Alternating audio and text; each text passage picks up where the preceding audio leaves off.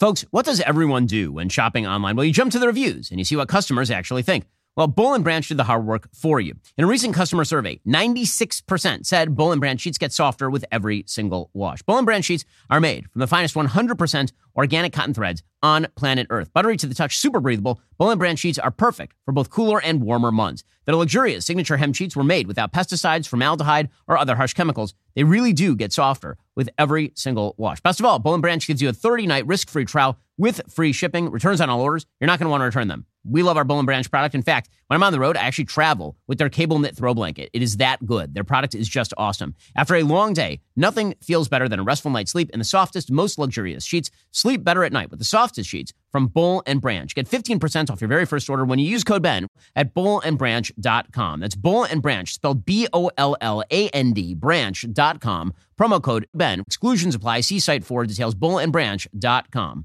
Leftists and conservatives battle over MLK's legacy. EPA Chief Scott Pruitt is in hot water, and a Comedy Central comedian says you are having too many children. I'm Ben Shapiro. This is The Ben Shapiro Show. All right, so yesterday marked the anniversary, 50th anniversary of the assassination of Martin Luther King, and we'll be talking about that in just a few minutes. But first, I want to say thank you to our sponsors over at Birch Gold. So right now, have you been watching the stock market? Because it is up and down like a yo-yo. It was down 700 points earlier this week, then it was back up, and then it was down again. This is how the stock market's been working lately. If this makes you feel a little insecure about your asset base, maybe you ought to be thinking about investing a little bit in precious metals. Birch Gold Group has a long-standing track record of continued success. They are the folks that I trust with precious metals investing. They have thousands of satisfied clients, countless five-star reviews, an A-plus rating with the Better Business Bureau. Contact Birch Gold Group now to request a free information kit on physical precious metals. And this comprehensive 16-page kit shows how gold and silver can protect your savings, how you can legally move that IRA or 401k out of stocks and bonds and into a precious metals IRA. To get that no-cost, no-obligation kit, all you have to do is go to birchgold.com/Ben. That is birchgold.com/Ben. Again, there's now a law in the books for the IRS that you can actually move your IRA or eligible 401k into an IRA backed by physical gold or silver. And the folks at Birch Gold can tell you how. birchgold.com/Ben. That's birchgold.com/Ben. Use that /Ben so that they know that we sent you. These are the folks that I would trust when it comes to investing in precious metals, again, because there are so many others who trust them, because I know the folks over there. I've talked with them, and you should ask all your questions always before you invest in precious metals. But once you are ready to do so, call my friends over at Birch Gold, and they will help you out. birchgold.com/Ben. All right, so yesterday marks, as we say, the 49th, 50th anniversary of we're preparing to commemorate the 50th anniversary of the assassination of Reverend Dr. Martin Luther King. And there's a big fight underway over Martin Luther King Jr.'s legacy. Now, I have a great book by Brad Meltzer that I read to my child about Martin Luther King Jr. and what Martin Luther King Jr. did for the United States and what he did for the black community inside the United States. It's one of my daughter's favorite books. She's growing up with it because I think that it is important for all children to know about the legacy of Dr. King. But one of the things that we tend to do in modern politics is, instead of remembering people for the things that they are actually remembered for, we go back and we look again. We do a revisionist history. We go back and we look again at all the things they did in their life. And then we say, well, this is really what we should be remembering. So, for example, George Washington, father of our country, right? Great general, first president. That's what we remember him for. But revisionist historians will go back and they will look at George Washington and they will say, well, he was a slave owner. We should talk about that because that's really his legacy. His real legacy is that he was a slave owner. Same thing's happening with Thomas Jefferson. His legacy is the Declaration of Independence and his involvement with the Constitutional Convention, right? He has a phenomenal legacy. He was the third president of the United States, but now there are calls to remove his monument specifically because parts of his legacy were associated with slavery, right? He was a lifelong slave owner. Yeah, this sort of logic has applied to everything. You see it even with Abraham Lincoln, where there's now an attempt going on to go back and recast Abraham Lincoln as a rabid racist because in some of his writings, he speaks in racist fashion, even though he was the great emancipator who ended slavery in the United States through the Civil War and through the Emancipation Proclamation. Well, Martin Luther King obviously doesn't have anything quite that checkered, slave owning or racism in his past. He does have some things in his past that we have conveniently overlooked, obviously. He was personally kind of a shambles in terms of his treatment of women, for example. But what we really remember Dr. King for, and why we celebrate Dr. King, and I'm blessed that I shared my birthday with Dr. King's day, right? Martin Luther King Day is January 15th. That's my birthday. And I've always had a special fondness for that fact. But Dr. King what we really remember him for is his message, which was not Malcolm X's message. So to understand Martin Luther King's message, you have to do it in contrast to Malcolm X prior to his conversion to actual Islam and his call for peace before he was assassinated by the folks over at the Nation of Islam, to which Democrats still pay homage, which is just an incredible thing, right? The people who assassinated Malcolm X are still going around claiming they didn't assassinate Malcolm X, and then heads of the Democratic Party are meeting with their leaders, like Louis Farrakhan. Should show you something about the state of today's modern politics. But Malcolm X's message was black militancy. His message was black separatism, at least in his early days when you read the autobiography of Malcolm X. And then later, he realized maybe we should look for a more conciliatory message. And Spike Lee's movie covers some of this ground. Okay, Martin Luther King's message was very different. His message was, we all have to come together around universal human rights that apply to black people as well as white people, that the calls of the founding fathers apply to black people as well as white people, like Booker T. Washington or like like Frederick Douglass. The call from Martin Luther King was fully within the American tradition. America has certain rights, inalienable rights, and these extend to black people. And to prevent black people from exercising these rights is an act of terrorism, an act of evil, an act of tyranny. Right? This was his basic message. And that message of racial reconciliation was why we honor Dr. King. If he had been a racial separatist like Malcolm X, we would not be honoring Dr. King. We would be talking about whether his legacy has helped contribute to the constant racial tensions in the country. The reason that Martin Luther King is considered such a great figure is because of the racial reconciliation. So, I mean, we'll play it because it is one of the great speeches in American history. This was his speech, the I Have a Dream speech from the Washington Mall. Here was Dr. King in his most famous iteration. I have a dream that one day this nation will rise up and live out the true meaning of its creed. We hold these truths to be self-evident, that all men are created equal. Right, okay, and this is because he spoke in these terms, it was obvious that Martin Luther King was bound to be an American hero. Obviously, his assassination was one of the great tragedies in American history because right on the verge of a civil rights movement that was to essentially bear his imprimatur, he was killed, right? It's just a horrifying story. In any case, President Trump tried to pay homage to Dr. Martin Luther King on the 50th anniversary of his assassination, and he spoke about that. He posted this on his Twitter yesterday. This, of course, caused a lot of consternation. 50 years ago, Dr. King was cruelly taken from this world by an assassin's bullet. But the promise he fought for could never be taken away. His words, his deeds, they live on forever. And the cause for which he gave his life only gained strength and force and power with the passage of time. On this cherished day, we honor the memory of Reverend King, and we rededicate ourselves to a glorious future where every American from every walk of life can live free from fear, liberated from hatred, and uplifted by boundless love for their fellow citizens. Okay, now so many people were upset about this, right?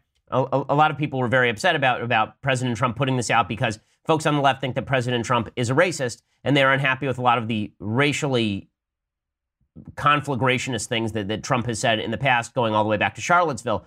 The fact is, though, that what Trump is actually saying, right, separate the message from the man who's saying it, what he's saying here is the great American perception of Martin Luther King. So, in the mood of revisionist history, what is absolutely happening right now is that the left is going back and they're looking at Martin Luther King's entire legacy. And again, Martin Luther King was economically a socialist. Martin Luther King was somebody who did not really understand economics particularly well. Martin Luther King was somebody who was focused in on the supposed labor struggles of unions across the country. And so the left broadly has tried to take the great attachment we have to Martin Luther King and extend it to these other causes. So, for example, there's a piece today by Leonard Pitts Jr., who is a columnist, syndicated columnist. It's in the Miami Herald, where he talks about Martin Luther King, and he talks about the assassination. He says, "Fear purchased the gun, delusion loaded it, ignorance adjusted the sight, intolerance pulled the trigger. 50 years ago, those forces killed the man. They have sought ever since to kill the memory."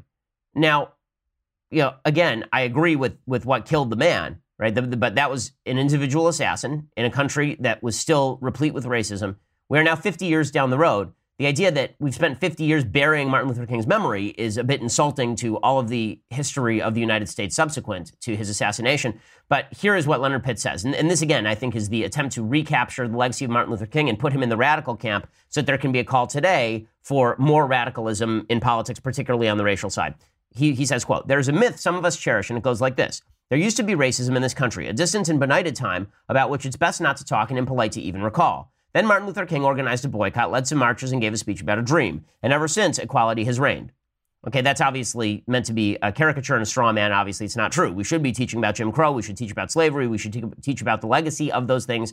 We should teach about the entire civil rights movement, including the Civil Rights Act, including Dwight Eisenhower sending federal troops down into the South in the mid-50s, including President Truman integrating the military. We should talk about the long struggle for justice in this country for black folks. We should talk about Martin Luther King, and we should talk about Malcolm X. It was a complex time with a lot of complex figures. We should talk about all those things. But there is no question that racism, since Martin Luther King's assassination, has depleted incredibly rapidly to the lowest point in certainly American history as of maybe 7 or 8 years ago before Barack Obama was elected. And then Barack Obama started, I believe, using intersectional politics as a substitute for unifying policy.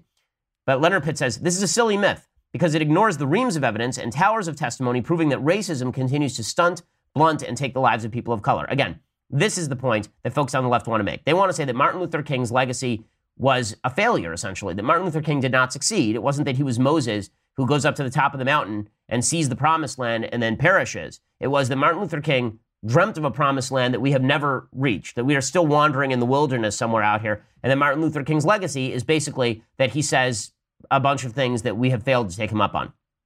Pitt says it's an offensive myth because it reduces King to an anodyne figure harmless enough to be embraced by conservatives who conveniently forget that while he was here, they stood against everything he stood for. First of all, that's not true. More Republicans than Democrats vote on a percentage basis in the Congress voted for the Civil Rights Act of 1964 than Democrats. Southern Democrats were the ones who were standing in the way of Martin Luther King during the Selma marches and attempting to bludgeon him, and they were imprisoning him. It was not Republicans, okay? That was Democrats. So the idea that it was a bunch of conservatives who were standing in the way of Martin Luther King is not historically accurate. It was conservatives, in many cases, who were standing with Dr. King. Right? There were liberals, no question, who stood with Martin Luther King, and there were conservatives who stood with Martin Luther King. And to pretend otherwise, that is offensive, and that is a rewriting of history. But Pitts continues, the forces that killed him used this myth to kill our memory of the provocative, radical, progressive prophet and preacher that he was. So successful have they been that Glenn Beck, with a straight face, claimed the mantle of king a few years ago, so successful that some people are indignant when it is pointed out to them that Colin Kaepernick is actually following King's example, so successful that King's youngest child, Bernice, recently tweeted how someone told her that her father didn't offend people. Well, I mean, maybe his youngest child knows Martin Luther King's legacy better than, like, Leonard Pitt's, I might suggest. And using Colin Kaepernick as someone akin to Martin Luther King, that's an insult to Martin Luther King's legacy. Martin Luther King actually knew of what he talked. Martin Luther King actually had a program for change. Colin Kaepernick was looking for publicity, and he got publicity. I'm not saying that he doesn't have a good heart for what he thinks he is doing, but Colin Kaepernick kneeling for the anthem is something that Martin Luther King never would have done because Martin Luther King understood that he was standing with America's legacy, not against America's legacy.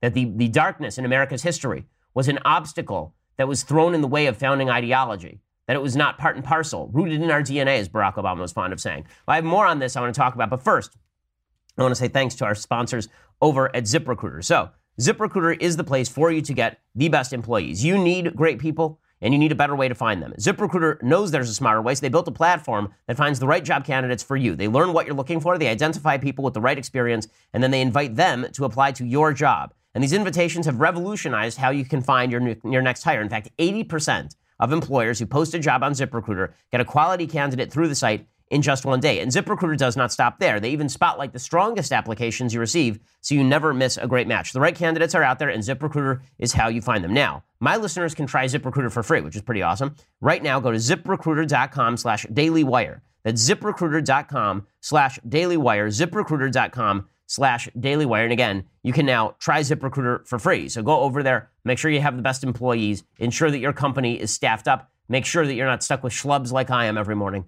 I mean, how many of these people will be replaced by ZipRecruiter? They don't know. But if they are, ZipRecruiter will be the place that we look. ZipRecruiter.com/dailywire. Check it out. Again, you can post for free over there by using /dailywire and let them know that we sent you. ZipRecruiter is the smartest way to hire. Okay, so to continue on with the leftist revisionist history about why America celebrates Martin Luther King. The revisionist history here is not that Martin Luther King they're not lying about some of the revisionist history, right? When I say revisionist history, I don't mean that they are fibbing about what Martin Luther King did. I'm saying they're fibbing about why Martin Luther King was a popular figure, right? Why Martin Luther King has a day of his own in the United States. So Leonard Pitts, again, writing the syndicated column about the real legacy of Martin Luther King, he says, All of this is foolishness, but the foolishness exists because we allow it to, because we failed to vote like we could, teach, organize, and agitate like we should. So 50 years after King was killed, police can still get away with murder. People working full-time jobs still can't feed themselves. We still take necessities from the masses to give luxuries to the classes. Our children are still ground up by unnecessary war. African Americans are still last hired, first fired, still disproportionately poor, sick, undereducated, and killed. Okay, well, there's a lot to unpack there, but not every disparity, as we will see, and we'll talk about in just a second, is due to discrimination in the United States. But Leonard Pitts is saying that because there is still disparity, that obviously is a symptom of the same root cause that Martin Luther King was fighting, namely deep American racism. And then, of course, Leonard Pitts drops what he considers his ultimate rhetorical H-bomb. Also, Jeff Sessions is Attorney General and Donald Trump president. Okay, to call Jeff Sessions a racist is really absurd. Jeff Sessions prosecuted members of the KKK. And Donald Trump as president, that is a direct response. It really is. I don't think that Trump has been great on race. I really don't. But if I haven't made that clear in the past. But to say that Donald Trump is a cause of racism rather than an effect of an intersectional politics that has now generated a blowback on the other side of the aisle, I think would be wildly inaccurate. It's not evidence of deep-seated American racism. It's evidence that Americans are willing to get tribal if they think the other side of the political aisle gets tribal as well. Leonard Pitts concludes, things are not as awful as they once were, but less awful is not a synonym for good. So those of us who believe in social justice, not as abstract possibility, but as critical necessity, must reclaim the lost memory of King and defend it with adamantine will from those who would smother it in myth, not just because it inspires, but also because it impels. And he says that we have lingered in the valley for too long. Again, this is what the left is trying to do. They're trying to say that King's vision was never accomplished, and the right is saying large swaths of King's vision were accomplished, which is why we celebrate him. Imagine in 1969, if you'd said that white kids across the United States would be celebrating Dr. Martin Luther King, that would be seen as a great step toward the ending of racism in America, certainly. It would be good evidence that racism in America has waned. The left doesn't see it like that because they want to promulgate the myth America is a deeply racist place. So now I want to read you an article by Jesse Jackson. So Jesse Jackson was at the assassination of Martin Luther King. He was one of the folks who was there. And he obviously has become a demagogic and terrible race leader. Not only has he engaged in racism of his own, not only has he engaged in anti-Semitism, not only is he personally a mess, not only is he corrupt beyond measure, but he is still proclaiming that every problem that happens in the United States is a reflection of racism. So this is the question. Is Dr. Martin Luther King's legacy a failure or is it a success? Folks on the left say it's a failure because America failed Dr. Martin Luther King. So here is what Jesse Jackson writes in the New York Times today. As the nation prepares to commemorate the 50th anniversary of the assassination of Reverend Dr. Martin Luther King Jr., we should dwell not merely on how Dr. King died, but also on how he lived. He mobilized mass action to win a public accommodations bill and the right to vote. He led the Montgomery bus boycott and navigated police terror in Birmingham. He got us over the bloodstained bridge in Selma and survived the rocks and bottles and hatred in Chicago. He globalized our struggle to end the war in Vietnam. How he lived is why he died. This again is Jesse Jackson. As he sought to move beyond desegregation and the right to vote, to focus his work on economic justice, anti-militarism, and human rights, the system pushed back hard. In the last months of his life, he was attacked by the government, the press, former allies in the military-industrial complex. Even black Democrats turned their backs on him when he challenged the party's support for the war in Vietnam. By the way, he was wrong about that. The war in Vietnam was not a bad war. That was the right war. It was just fought in absolutely the wrong way. And smothering everything that Dr. King did in genius and wonder is, I think, also a disservice to the fact that a lot of the stuff he said was controversial, right? And the Vietnam War is one of those things. It says a growing number of Americans had a negative view of Dr. King in the final years of his life, according to public opinion polls. A man of peace, he died violently. A man of love, he died hated by many. America loathes marchers but loves martyrs. The bullet in Memphis made Dr. King a martyr for the ages. We owe it to Dr. King and to our children and grandchildren to commemorate the man in full, a radical, ecumenical, anti-war, pro-immigrant, and scholarly champion of the poor who spent much more time marching and going to jail for liberation and justice than he ever spent dreaming about it. And then he talks about, all of the various things that Martin Luther King marched for, some of which I think were wonderful, many of which were incredible, and some of which were socialist. I mean, some of which were not so great. The point here is, what is America now?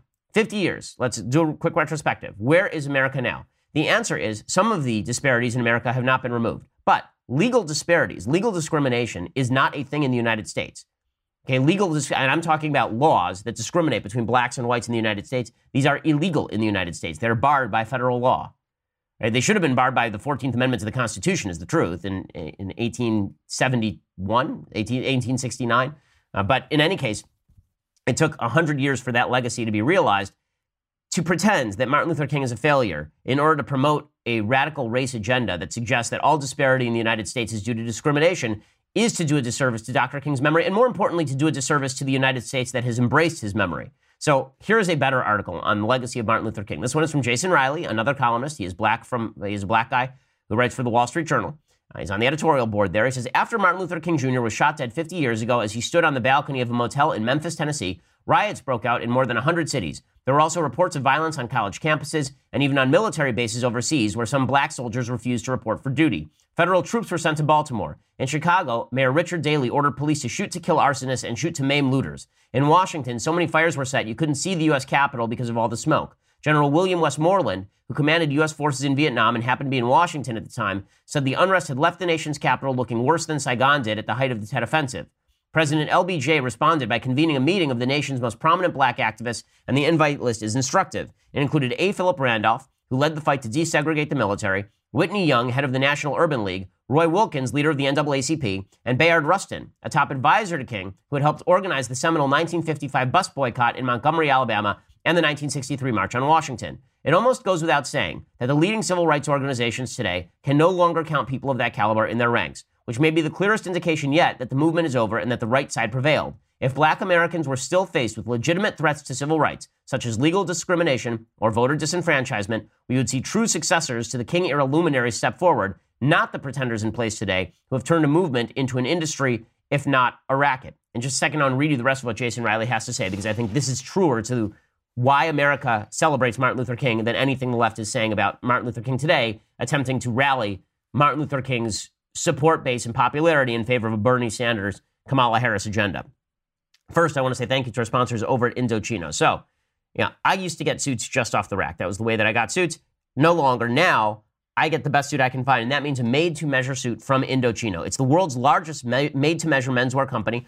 Indochino has been featured in major publications, including GQ, Forbes, and Fast Company. They make suits and shirts made to your exact measurements for a great fit. Guys love the wide selection of high-quality fabrics and the option to personalize all the details, including your lapel, lining, and monogram. So here's how it works. You visit a showroom or you shop online at Indochino.com. You pick your fabric, you choose your customizations, you submit your measurements, and then you just wait for the custom suit to arrive in just a few weeks.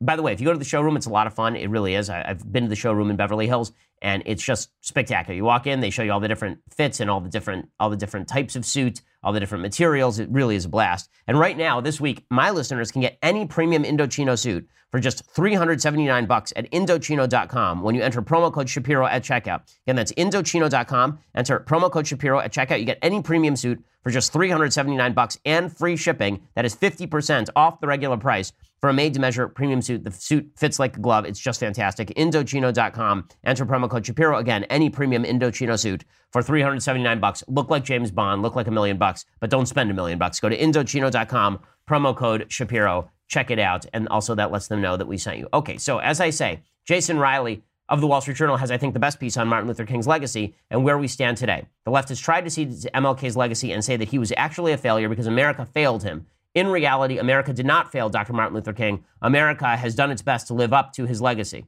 Okay, so here, that doesn't mean that there's no racism in the United States. It does mean that to pretend that there has not been unbelievable progress and that racism is a fringe element in the United States right now is to ignore reality. So Jason Riley says, racial gaps that were steadily narrowing in the 1940s, 50s, and 60s would expand in the 1970s, 80s, and 90s, which suggests that the disparities that continue today aren't being driven by racism, notwithstanding claims to the contrary from liberals and their allies in the media. It also suggests that attitudes toward marriage, education, work, and the rule of law play a much larger role than the left wants to acknowledge. More marches won't address out-of-wedlock childbearing. More sit-ins won't lower black crime rates or narrow the school achievement gap. Even electing and appointing more black officials, which has been a major priority for civil rights leaders over the past half-century, can't compensate for these cultural deficiencies. Black mayors, police chiefs, and school superintendents have been commonplace since the 1970s, including in major cities with large black populations. Racially gerrymandered voting districts have ensured the election of blacks to Congress. Even the election of a black president twice failed to close the divide in many key measures. Black-white differences in poverty, home ownership, and incomes all grew wider under President Obama. discussion of antisocial behavior in poor black communities, let alone the possibility that it plays a significant role in racial inequality, has become another casualty of the post-60s era, writes Jason Riley, the black columnist over at the Wall Street Journal. King and other black leaders at the time spoke openly about the need for more responsible behavior in poor black communities. After remarking on a disproportionately high inner-city crime rate, King told a black congregation in St. Louis, quote, "We've got to do something about our moral standards." He added, quote, "We know there are many things wrong in the white world, but there are many things wrong in the black world too. We can't keep blaming the white man. There are things we must do for ourselves." King's successors mostly ignored this advice, preferring instead to keep the onus on whites. Where King tried to instill in young people the importance of personal responsibility and self-determination, notwithstanding racial barriers, his counterparts today spend more time making excuses for counterproductive behavior and dismissing criticism of it as racist. Activists who long ago abandoned King's colorblind standard, which was the basis for the landmark civil rights laws enacted in the 1960s, tell black youths today that they are victims first and foremost. A generation of blacks who have more opportunity than any previous generation are being taught that America offers them little more than trigger-happy cops, bigoted teachers, and biased employers. It's not only incorrect, but as King and a previous generation of black leaders understood, it's also unhelpful. The reason that I read all of this from Jason Riley is because this is the important part of Dr. King's legacy. The important part is the part that we know. It is the part that we know. It doesn't mean we shouldn't study the rest of Dr. King's life and analyze how he brilliantly used the power of media and brilliantly used the power of social demonstration in order to push his agenda. We should do all of these things. I'm all for a more well-rounded, nuanced picture of history. But if we're going to say, what do we celebrate about Dr. Martin Luther King, it is a colorblind standard that the left today is in the midst of rejecting wholesale. The intersectional ideology of the left fully rejects all of this. The intersectional ideology of the left fully suggests that you cannot have a colorblind society, that Dr. Martin Luther King was in fact wrong, that Dr. Martin Luther King was incorrect in his assessment of his dream. His dream itself was a problem. And I present as evidence to you an article by a professor named Kimberly Crenshaw. She's executive director of the African American Policy Forum and a professor of law at Columbia University. She is also the inventor of the concept of intersectionality. And in the column that she wrote for the Washington Post, I think it was a couple of years ago, she explained that intersectionality isn't only supposed to be a way of describing different experiences based on group identity. It's not just supposed to be that Democrats are saying, yeah, black people have one kind of experience and white people have another kind of experience. Instead, intersectionality, which is what the Democratic Party pushes, is supposed to be a way of promoting a leftist political agenda. She writes in the Washington Post, quote, "Intersectionality was my attempt to make feminism, anti-racist activism, and anti-discrimination law do what I thought they should, highlight the multiple avenues through which racial and gender oppression were experienced so that the problems would be easier to discuss and understand." So what does she mean by this? She means that the legacy of America is racist and that there is no way to overcome that. White privilege means we can never overcome this. Even if every white person in America were to acknowledge quote-unquote white privilege and suggest that the system is built for them, they would still not have anything to say. Because even then, there are certain racist bones in the white body that cannot be overcome. There are literally colleges that are teaching kids that if they say, I am colorblind, this is an element of racism. If you say, I don't judge people based on color, this is a microaggression. I am not kidding. This is something that is said at universities across the land. That is a direct rejection of Dr. King's dream. So what is the left doing? They're saying, well, really, Dr. King's dream wasn't the colorblind society. That was just a bunch of sloganeering for the cameras. What his dream really was racial separatism and competing interest groups. His real dream was the Bernie Sanders socialist agenda that would overcome race with redistributionism. He was really a class warrior rather than a warrior in favor of racial integration. This is not why America celebrates Dr. Martin Luther King. And to pretend otherwise is, I think, a bit of nasty revisionist history that has some pretty serious consequences for the future of the country. Okay, well, meanwhile, speaking of political polarization pushed by the left, you can see that the left is not interested in the sort of integration, in the sort of peaceful talking that Martin Luther King was attempting to push. One of the people who is supposedly a successor to Reverend Dr. King, is Al Sharpton.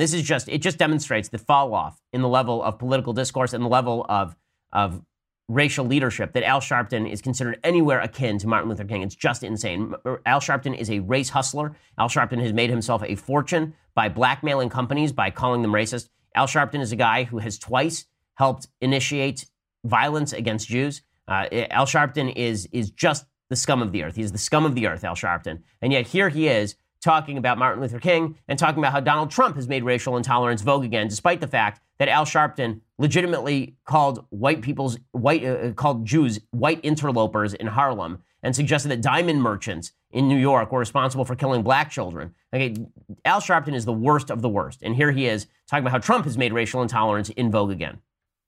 I think what people really don't understand, for those of us that grew up in the King movement and the generation after King, is that we mark the 50th anniversary with the challenges that we have a president that has made this kind of racial divide and intolerance become vogue again.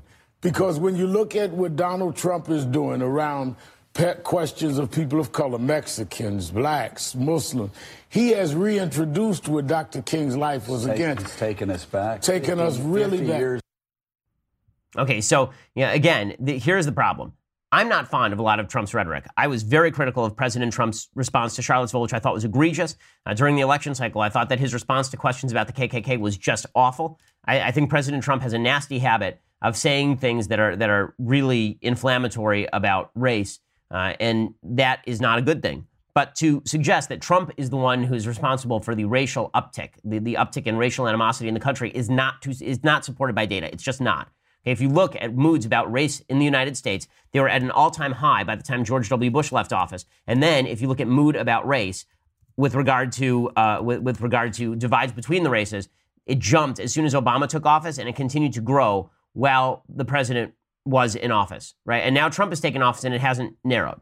And that's not a shock because, again, when one side embraces the idea that the colorblind dream is no longer a dream, but a nightmare, then you end up with a racially polarized society. This sort of polarization, unfortunately, has broken out across the spectrum. It's not just with regard to race.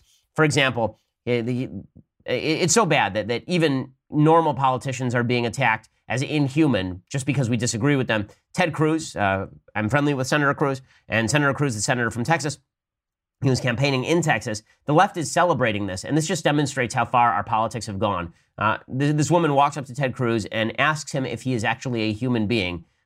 It's really quite amazing.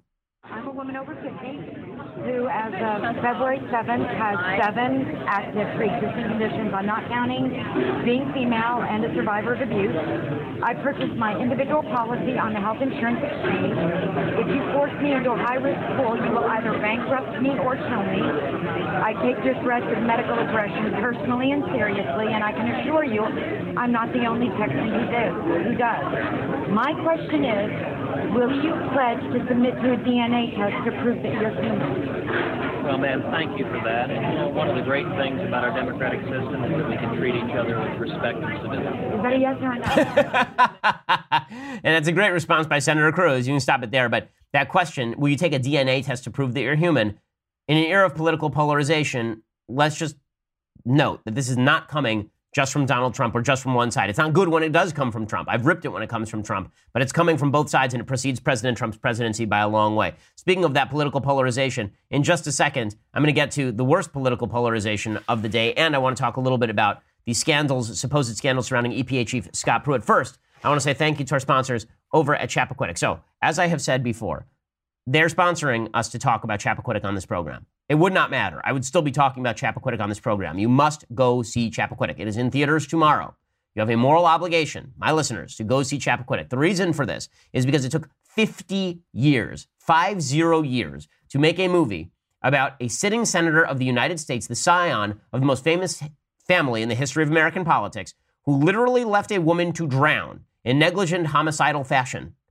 Left her not even to drown, but to die suffocating in an air bubble that was still present at the top of her car. All he had to do was walk 50 feet, pick up a phone, and call the cops. Instead, afraid of the blowback, he left her to die at the bottom of a river.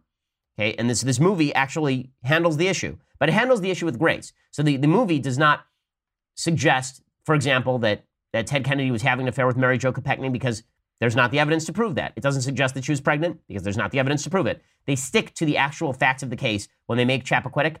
It's also a really nuanced, well-rounded picture of who Ted Kennedy was. So it's not a right-wing hit job, but it is also not an ode to Ted Kennedy by any stretch of the imagination. I mean, the man comes off pretty horribly, as well he should, when you leave a woman to die at the bottom of a river. Chappaquiddick, the movie, is out tomorrow. Go check it out, please. It's well acted. Jason Clarke, Kate Mara, Ed Helms, Jim Gaffigan, Bruce Stern, terrific cast. You're not going to want to miss this untold story of how one of the most covered up crimes in American history saved the career of a senator in Massachusetts. Chappaquiddick in theaters everywhere, April 6th. Get the true legacy of Ted Kennedy by going and seeing it. All right, so I want to talk a little bit more about the political polarization between right and left and some insane comments from a Hollywood director in just a second. But you're going to have to go over to dailywire.com and subscribe. For $9.99 a month, you can get the subscription to dailywire.com. When you do, you get the rest of this show live. You get the rest of Andrew Klavan's show live. You get the rest of Michael Knowles' show live. You also get the conversation. So the conversation is the Q&A that we do with our various hosts. And the next one is coming up next Tuesday, April 10th at 5:30 p.m. Eastern, 2:30 p.m. Pacific. If you haven't yet joined the conversation series, it's our monthly Q&A hosted by Alicia Krause, where we answer any and all questions from politics to the personal. And this month's episode, again, features Drew, and it will stream live on the Daily Wire's YouTube page and as well as Facebook page. Everyone can watch it, but if you want to ask a question, you have to subscribe. So go over to dailywire.com, subscribe, type into the chat box, ask your questions, and Andrew Klavan will answer those questions for an entire hour next Tuesday, April 10th, 5:30 p.m. Eastern, 2:30 p.m. Pacific, and join the conversation. With your annual subscription, you get all of those glories, plus you also get something incredible. You get the Leftist Tears Hot or Cold Tumbler. The Leftist Tears Hot or Cold Tumbler, it's phenomenal. You will love it. It's incredible. So go check it out. Again, please subscribe also because it helps support the show and make sure we can bring it to you every day. Get that annual subscription and help us out. I get lots of letters asking how you can help us out. That's the way you can help us out, is by subscribing. Really appreciate it. We are the largest, fastest growing conservative show in the nation.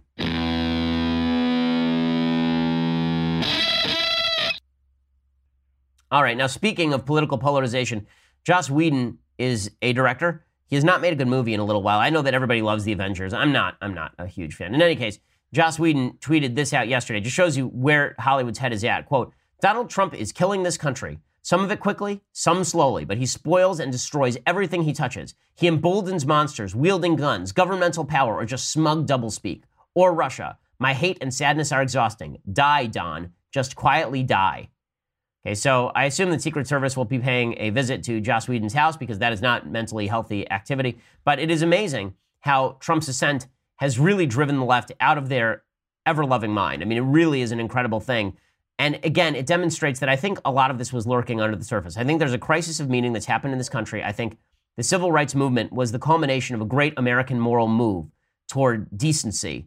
And I think that there's a solid case to be made that since about 1984, the United States has been heading in directly the wrong direction morally, and it's been in a continual downward spiral punctuated by bursts of light every so often, immediately after 9/11, for example. But the level of political polarization in our society has grown to such tremendous extremes that I'm not sure that unity is even possible. Martin Luther King's dream wasn't just of multiracial unity in the United States, it was of American unity toward a common goal. And we may have disagreed on some of those goals, particularly on economics, but we certainly didn't disagree on the goals of a common society in which we share certain inalienable rights. I think that has gone by the wayside because everybody views their political opponent as evil. I don't think Joss Whedon is evil. I think Joss Whedon is stupid. I think Joss Whedon is consumed with his hatred for people on the other side of the aisle. And this is just the latest evidence of that. Okay. Meanwhile, speaking of what looks to be kind of scandal that is being ginned up, Scott Pruitt is the head of the EPA. He's been doing a very effective job over at the EPA, getting rid of burdensome environmental regulations. The left really despises Scott Pruitt in a major way. And Sarah Huckabee Sanders, who's the press secretary, was grilled about Scott Pruitt. The left is calling for him to be fired because of what they're calling sweetheart deals. I will explain to you why these charges are at the very least overblown until we have all of the evidence. Here is Sarah Huckabee Sanders being grilled by the press on Pruitt, the head of the EPA. My question to you, though, has to do with another sweetheart deal. That's the $50 a night payment that the EPA Administrator Scott Pruitt paid to a lobbyist that did business with the EPA. As you know, Sarah, the president promised to drain the swamp. His behavior, his actions seemed very swamp-like. Why is the president okay with this? The president's not. We're reviewing the situation. When we have had a chance to have a deeper dive on it, we'll let you know the outcomes of that, but we're currently reviewing that here at the White House. Does the president have confidence in the EPA administrator at this point? The president thinks that he's done a good job, particularly on the deregulation front, but again, we take this seriously and we're looking into it, and we'll let you know when we finish. Okay, so, this is about all she can say at this point because not all the information has come out. Apparently, the White House is somewhat unhappy with Pruitt because of all these supposed scandals that are in the making. One of those scandals is that he supposedly ended around the process to give a couple of his employees pay raises. And Scott Pruitt said he didn't know about those pay raises until yesterday, and he changed it. Suffice it to say that a lot of this is being somewhat overblown. Molly Hemingway has a very good piece over at The Federalist talking about all the various things that Scott Pruitt was supposed to have done wrong here. It is, shall we say, rather unclear that anything wrong actually happened here. So he rented a room, and he was approved for the room by an 18-year career ethics person at the EPA. So no evidence of wrongdoing yet. And then apparently Pruitt supposedly bypassed the White House to get raises for a couple of his top aides who came to D.C. from Oklahoma, and he didn't get White House approval. He says that he didn't even know about it, so maybe that's true. And then apparently he flew first class because of security threats, which would not be a shock. I fly first class sometimes because of security threats. All of this is supposed to be a rip on Scott Pruitt. Let's just say, let's wait for the evidence. Scott Pruitt is one of the top members of the administration on the left's hit list, and there's a reason that he is being targeted. Okay, so in just a second, I want to get to some things I like and some things that I hate. In fact, you know what? Let's just jump right into it. So, time for some things I like and time for some things that I hate. So, things I like. In honor of Martin Luther King's, the assassination of Dr. King, I want to talk a little bit about Uncle Tom's Cabin. So this is a classic novel. People have taken it in all the wrong ways in their interpretation of it over the last century. They've suggested that even the term Uncle Tom has become a term of derision about black people who are supposedly too conciliatory with white people. Right? Larry Elder's been called an Uncle Tom. Jason Riley, who I read earlier, has been called an Uncle Tom. Clarence Thomas has been called an Uncle Tom. If you read the book, the point of Uncle Tom's character is that he is a Christ-like figure. Right? The whole point is that he suffers so that he can help other black folks be free, and then he suffers to bring people together. Right? That is the entire purpose of his character. It's to better everyone around him. When you read the book, Uncle Tom's Cabin, this book was very, very instrumental in launching the Civil War. Okay, it was written in 1852. It was a massive bestseller. In the first year following its publication, it was about 300,000 copies were sold in a time when there weren't that many people in the United States. Pretty amazing number. And this book was the Bible of the abolitionist movement.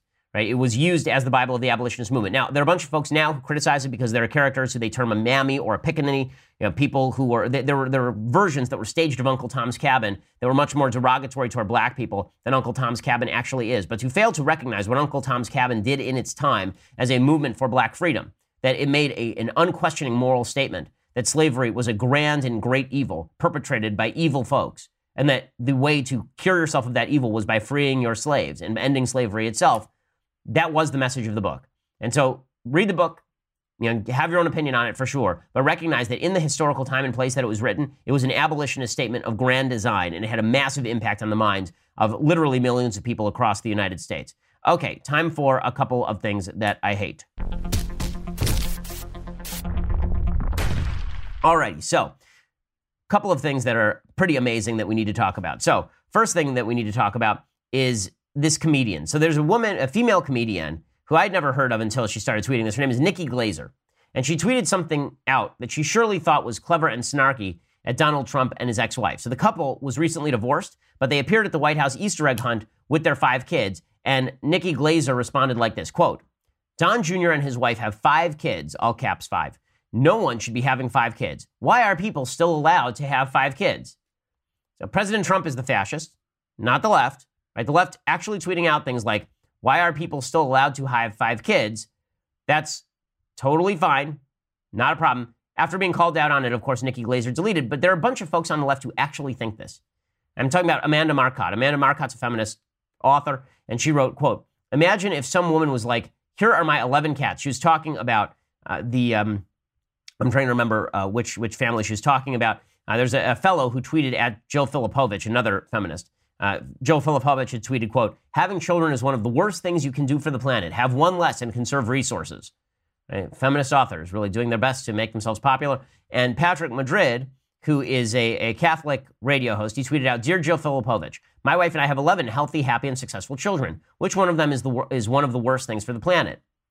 And this prompted Amanda Marcotte to tweet, quote, "Imagine if some woman was like, here are my 11 cats. Would we think her sane? Praise her generosity? Nope. We would be disturbed." Well, number one, children are not cats, no matter how much feminists wish they would be. That cat is not a child. Okay, that's just you. If you have 11 cats, you're a loser. If you have 11 children, decent shot. You're a pretty decent life success. You're living in a religious community. I know the rabbi who taught me for my bar mitzvah had 15 children. Virtually all of his 15 children had 15 children. So he had literally hundreds of grandchildren and ticked off the left to no end. But here's one of the things that's amazing. So there seems to be this feeling among folks in leftist feminist circles that if a woman chooses to have lots of kids, she's undermining her own happiness. That they see this picture in their head of a woman out on the prairie with a bunch of little urchins plucking at her garments, and she's there taking the cloth diapers and washing them in the scrubbing bin. Right? And that's what she does every day. Okay, that's not the actual truth. You know what polls show? This is kind of an amazing thing. What polls actually show is that large families aren't just fine, they are awesome. The survey of marital generosity found that parents of large families are actually happier than parents of small families. Right? Isn't that an amazing finding? So what they found is either don't have any kids at all or have lots of kids. Right? Don't have like one kid. Have like 4 kids. Right? Which is what we intend on doing. We intend on having at least 4 children, and just to tick off the feminists, I may make it 5. So, and again, my wife is fine with that. She's more feminist than any of these feminists. As I have said, you may know, she is a doctor. So my wife is perfectly fine with working. She likes working, and she's also intent on having lots of kids, which is a wonderful thing. But the left despises the creation of new children because they feel that children enslave women to their reproductive organs. Okay, the reality of the situation is that children are the greatest thing on planet Earth. They are amazing, and women being able to have children is like a superpower. It's a superpower. You generate another human being out of your body, and then you feed it with your body, and then the baby grows up into a giant human. That's like an amazing, amazing thing. And for all of these feminists to be taking the thing that is most unique about the female body, right, which is the ability to produce children, to take that and to cast that out as something bad seems to be profoundly anti-feminine. It seems to be profoundly anti-female. Having lots of kids is just fine. Okay, if you can take care of your kids and I'm not taking care of your kids, go for it, right? And this is my feeling about kids. If you can afford your kids, have as many as you want. Okay, other stupid things that the left has been doing. It's pretty amazing. The creator of Will and Grace, which is the most overrated show in the history of television. It never was a top 10 show. It was never a massive rating success, but it was boosted by the critics because it was about gay folks. Well, the creator of Will and Grace is now going to stick it to Vice President Mike Pence by donating John Oliver's mean-spirited gay bunny book to Indiana schools. So John Oliver wrote this book that was supposed to rip Mike Pence's daughter, right? Mike Pence's daughter, Charlotte, wrote a children's book about their bunny, which is called Marlon Bundo. That's the name of the bunny. And they wrote a book about that. John Oliver then wrote a book about a gay bunny to try and slap at Pence. So naturally, the creator of Will and Grace is now going to send the book about the gay bunny to Indiana schools, because that's just what children need to be reading about, is about bunnies with particular sexual proclivities. It's just amazing how insane the left is that they feel like school children need to be reading about homosexual animals. That's really the thing that kids need to be, not reading, writing, arithmetic, decent social values. What they really need to be learning about is where gay bunnies like to put their penises. Like, I'm so confused by all of this. But, I guess that's the way the left is thinking now. Go back to Martin Luther King leftists, please. Look at what he did to unify the country and worry that maybe you're not using the same tactics.